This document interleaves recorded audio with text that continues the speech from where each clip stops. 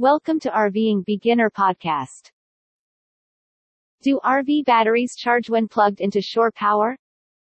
There may be an unexpected learning curve when you first move into an RV or take it on a long trip with respect to how electronics and appliances are powered. It's critical to comprehend how your RV home batteries function. It is normal to wonder things like, what does the RV battery truly power? And, do RV batteries charge when hooked into shore power? In an effort to debunk some of the myths around them, we'll be looking at these issues and more today. When an RV is plugged into shore power, do the batteries charge? When connected to shore power, your home batteries do actually start to charge. Your 12-volt accessories, such as interior lighting, water pumps, vent fans, etc., are powered by house batteries. Additionally, they can power 120 volts AC appliances. If an inverter is a part of your setup.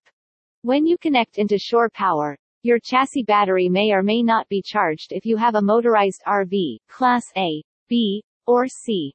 It is also the one that activates the horn, windshield wipers, tail lights, headlights, and other driving-related features. However, not all RVs charge the chassis batteries. The chassis battery, or batteries, in bigger motorhomes, of your vehicle will only be charged by the alternator while the engine is running if it is not supplied by shore power, which is more typical in smaller vehicles. It's critical to safeguard your RV's electrical system before you hook it into the nearby shore power outlet. In our last piece, we covered RV power cables and provided further details on how to safeguard your vehicle against poor shore electricity. You may look into them or the Hughes items we use to safeguard our RV. Recognizing the electrical system in an RV. The electrical system on your rig isn't very difficult, but if you're unfamiliar with how it operates, it could appear intimidating. In essence, the majority of RV appliances are powered by one of two straightforward power sources: 120-volt alternating current or 12-volt direct current, 120 volts AC. DC power 12 volts. Anything that works on 12 volts DC is directly powered by the 12 volts house battery bank in your RV. The water pump, inside lighting, and vent fans are all included in this. Once more, your battery bank will be linked in pairs to create 12 volts even if it only has 6-volt batteries.